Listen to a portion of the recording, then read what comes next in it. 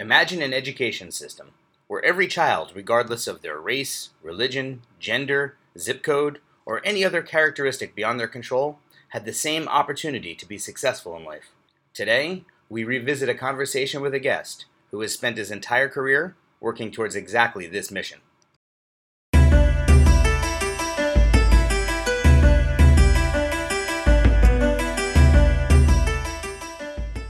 Hello and welcome to episode 38 of the Education for a Better World podcast. I'm Mike Soskell. And I'm Diane Smokorowski. Each week, we will bring you conversations with some of the most dynamic thought leaders in education.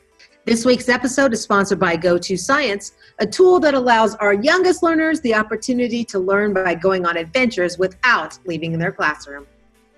We know that education will be the driving force for a bright, optimistic future. On each show, we'll introduce you to innovative ideas, we'll stretch your thinking, and help you see ways to empower students to affect positive change in the world. We are thrilled that you are coming along with us on this journey. Let's dream big.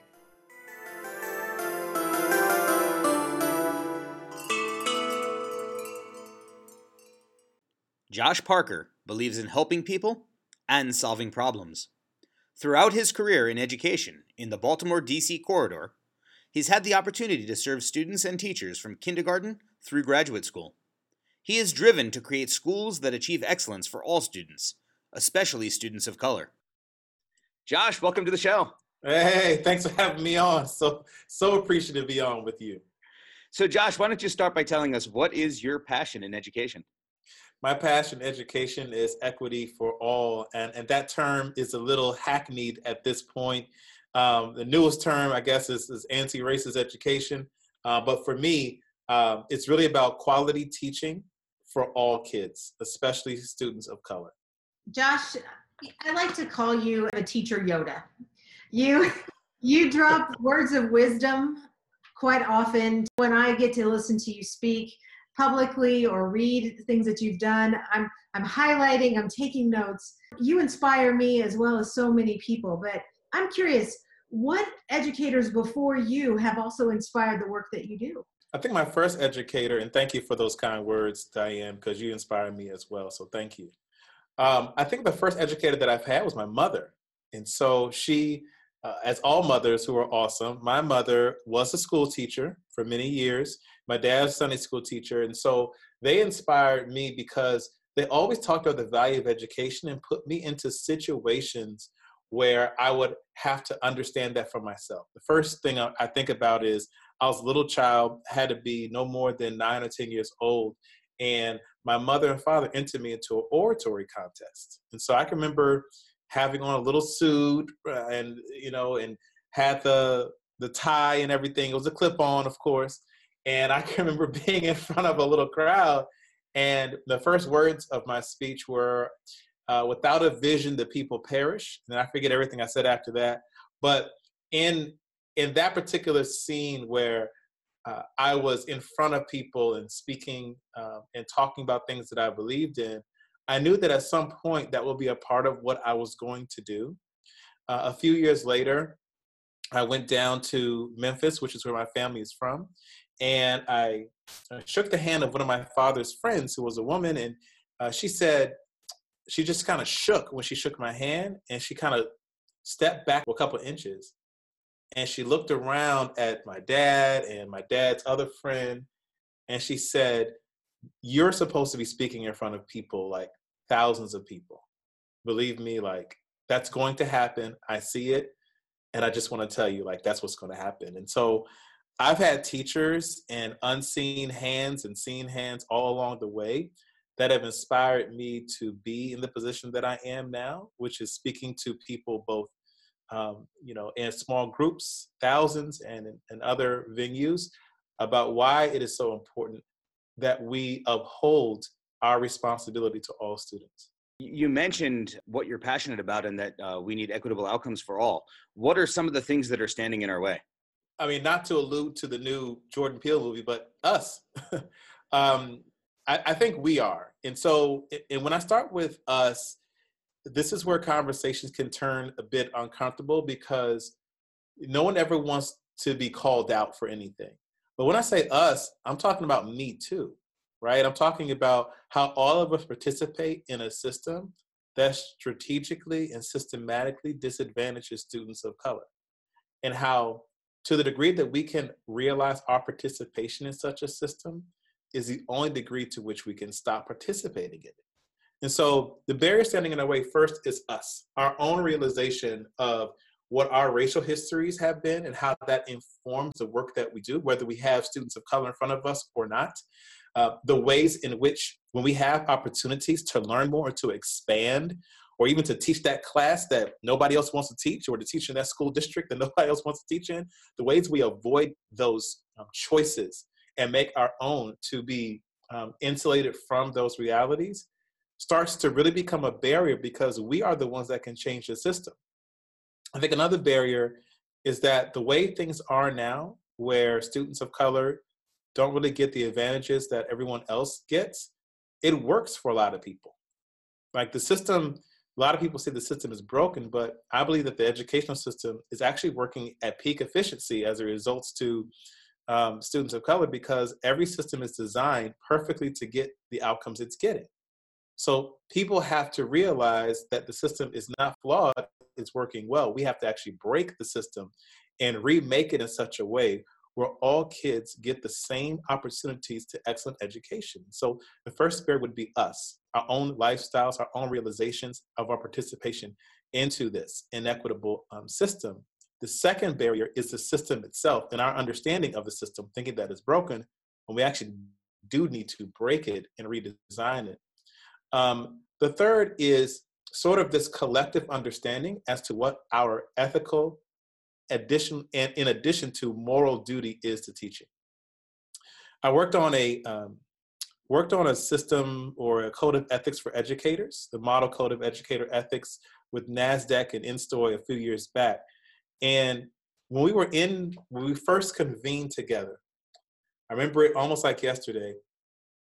Dr. Troy Hutchins, who works on this and is a subject matter expert on the topic of ethics, said there are many fiduciary positions, like counselors, like doctors, like those that are in banking, that actually have a code of ethics that governs their conduct.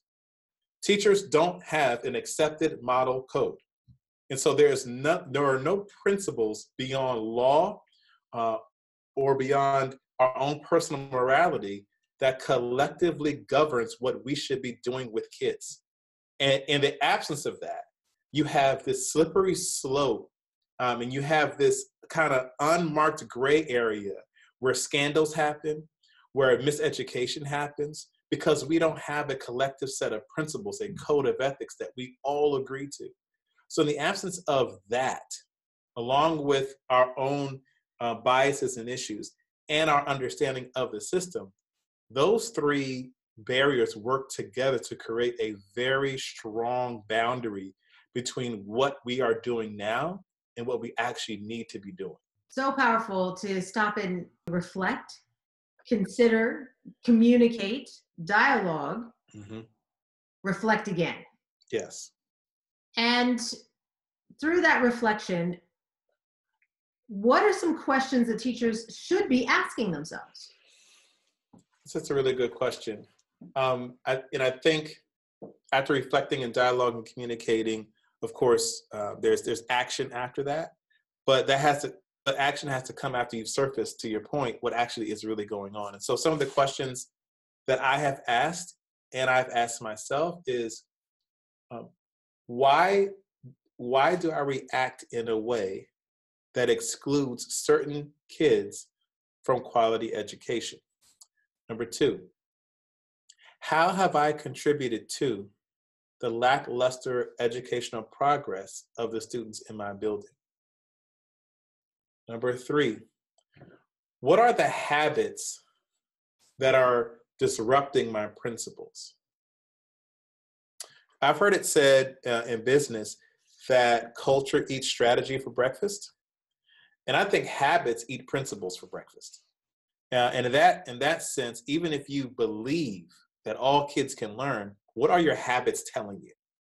And if we do an investigation as to what are the habits that I'm doing, what are the things that I do unconsciously that are at odds with my principles, I can surface that contradiction, or you might want to use hypocrisy, but I think a kinder term is contradiction or dissonance.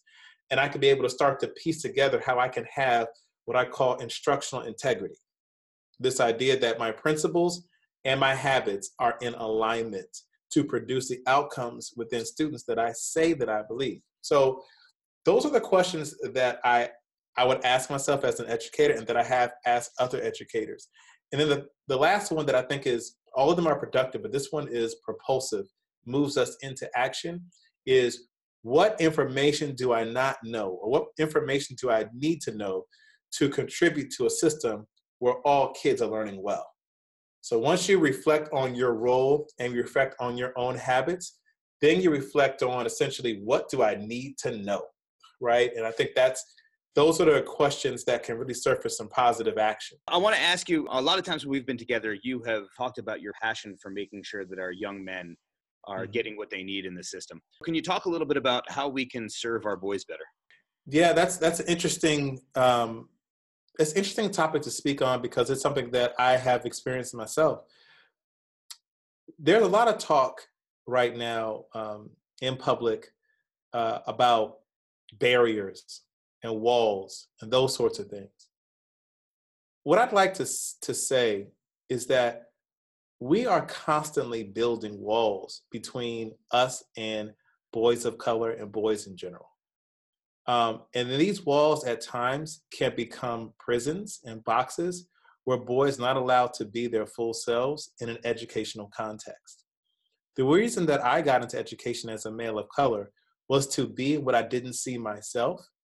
And while I went to school in a predominantly African-American district, I really did want to see what I didn't experience myself. And so one of the things that we can do for our boys is to have more males of color that are in the buildings that look like them.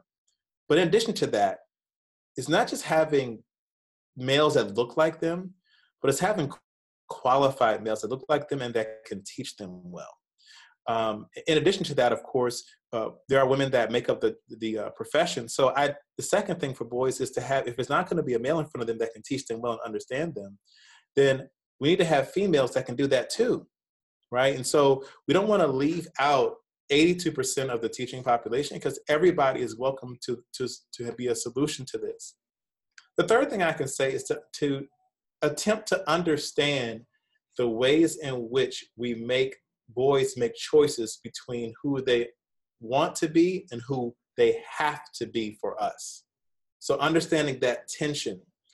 So a boy who may have a lot of verve and energy might be all around just running around, like, examine how we make them fit into what we want them to be versus what they can do that's not harming anybody, that's outside of what we expect. And that's a growth area. It was something that I struggled with as a teacher, because I'm so set in the mindset that sitting and getting is the right way to learn something, then I would make boys who cannot sit for a long amount of time, at least the ones that I taught, conform to that. And in doing so, they had to consistently fit into a box and a box and a box over time, and which stripped them of their authenticity. And so we can't build walls between us and boys. And those walls are made up with bricks of misunderstanding, of trying to make them conform to what we believe the prototypical student should look like, and not taking time to get to know them on a personal level. We have to tear those down by doing the opposite of that. So I think those are some of the things that can help our boys. Additionally, I'm going to tell you, realizing that boys, and this sounds real weird, but are emotional creatures. I can think of the first time that I interfaced with English and began just a love affair with it was when I was introduced to Langston Hughes as a kid in Miss Dew's English class. It was 10th grade. And we went over this period of literary amazing works called the Harlem Renaissance. And I can remember in that 10th grade class, like, wow, I never have seen emotion expressed like this. And that emotion connected with me. And that emotion connecting with me allowed me to continue to develop and understand that I had emotions and passions just like anyone else. And so realizing that boys are emotional creatures and we get hurt, we get scarred, we feel pain and trauma. And even though we don't express it in similar ways, like that's real for us. And for us to be seen by adults in that way is powerful. You know, you mentioned Langston Hughes. Wow, is one of the best. But it also reminded me of something that our friend Monica Washington shared last summer about creating a master class to diversify the canon of literature. Sure. And as an English teacher, Mm-hmm. you obviously were working ways to try to bring ideas for boys to be passionate. And I see this change for the canon, the traditional canon of literature is shifting, not just in high school. I'm seeing the shifts happen in K-12. Sure. How do you see that shift coming, and what trends are you noticing? Yeah, that's a really good observation. I'm glad you bring up our good friend and sister, Monica Washington, who is an amazing advocate. She is an amazing advocate for equity, and someone I love very dearly.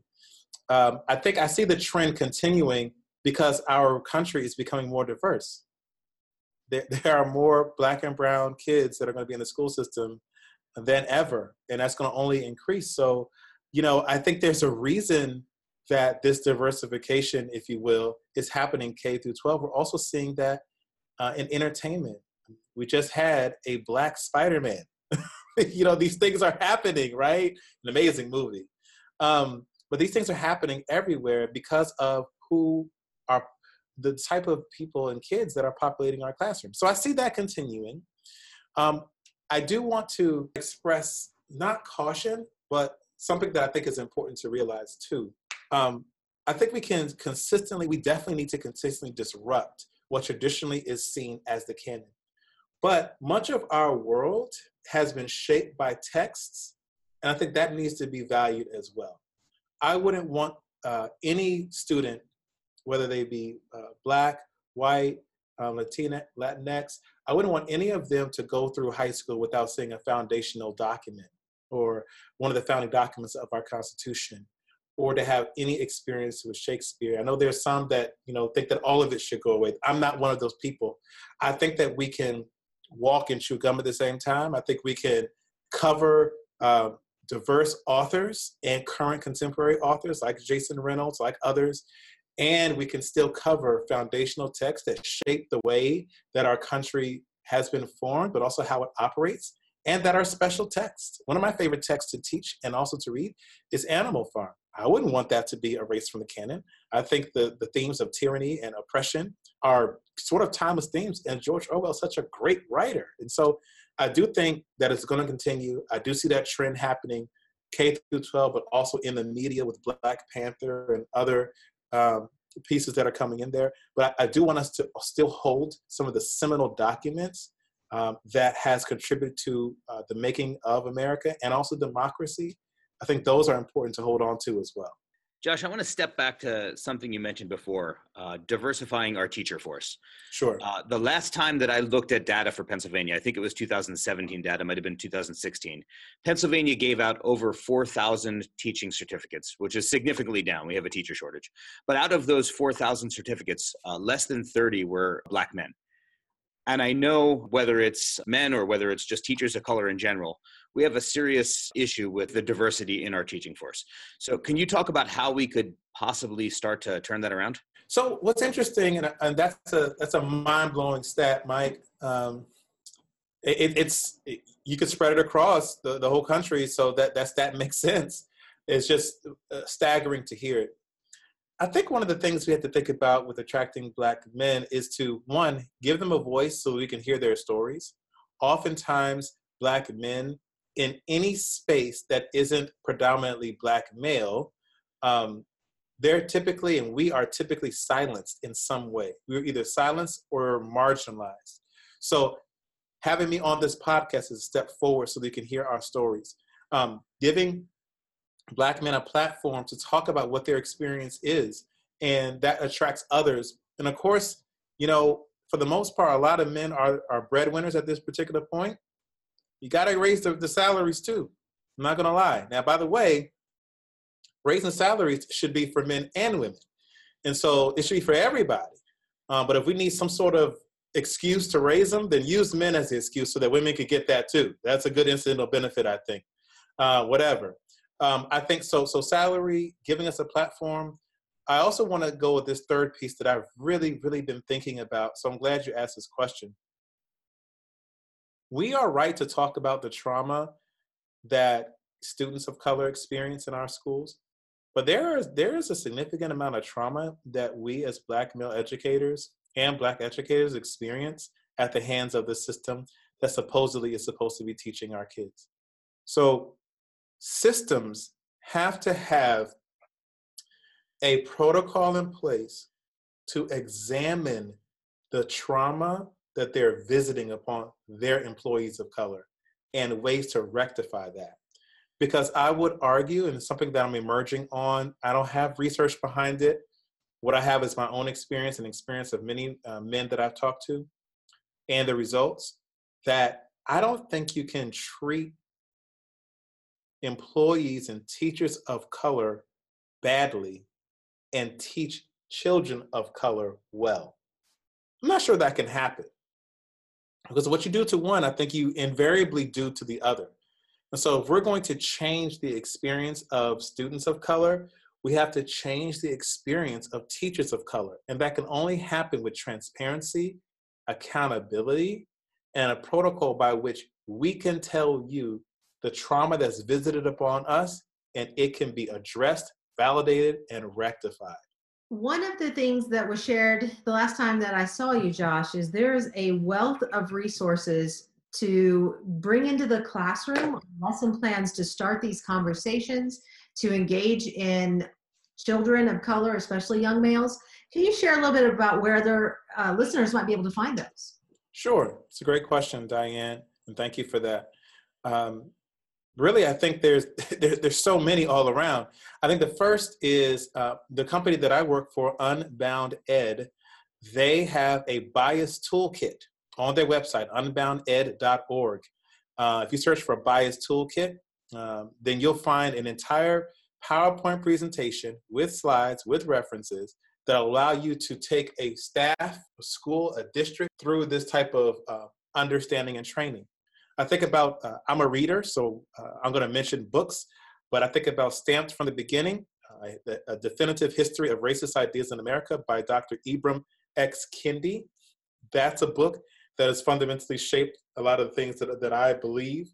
I think about Other People's Children by Dr. Lisa Delpit, who also wrote Multiplication is for White People. It's also by Dr. Lisa Delpit. There's so many different books and TED Talks that talk about this experience, and that if you just build a community of learners around this concept of equity and access and anti-racism, I think you could begin to see change. And I think that's what we're trying to do. And I thought about this today.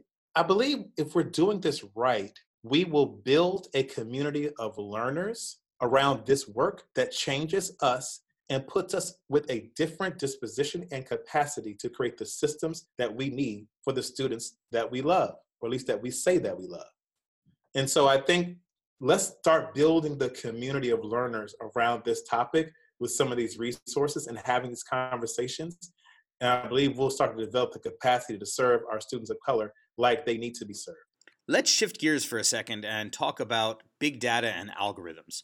So much of what we do in schools is data-driven. Yet the data that's collected comes from algorithms that are programmed by people. This means that inherent biases are built right into the system. How does this affect students of color? Dr. Cornel West recently said that we're in a school system where the poor and the minorities get tested and everyone else gets taught. Which is to say that, at least my interpretation of it, is that we consistently are measuring what students of color cannot do. And I feel that sometimes when we measure that, it continues to justify the belief that they cannot do. While we do need to look at data and scores to see how well students are doing, I think just the abundance of ways in which we capture data on students of color has gotten out of phase with what we want it to do. By the way, it seems that the data collection is all in one direction. We don't really ever report data of the teachers and the systems that are supposed to be serving these kids. We don't report on them. The data is always, here's what students didn't do, rather than here's what teachers didn't do, here's what systems didn't do. And I am a teacher and will always be a teacher, so I am not bashing teachers. I love teachers. At the end of the day, we can't continue to collect data on students without collecting data on the system that is supposed to be serving the students, and think that we're going to ever change our opinions about these students. So I think that the data has to be more than one direction, and that will lead us to a nuanced understanding of what's happening inside our schools with students of color. If you could design a professional learning experience for a school to start asking the questions like, how do we look at the data that we should be designing for ourselves? Explain a professional learning opportunity that would help teachers move these needles. That's a really good question. The first professional learning opportunity I would say is, again, my company puts on something twice a year called the Standards Institute.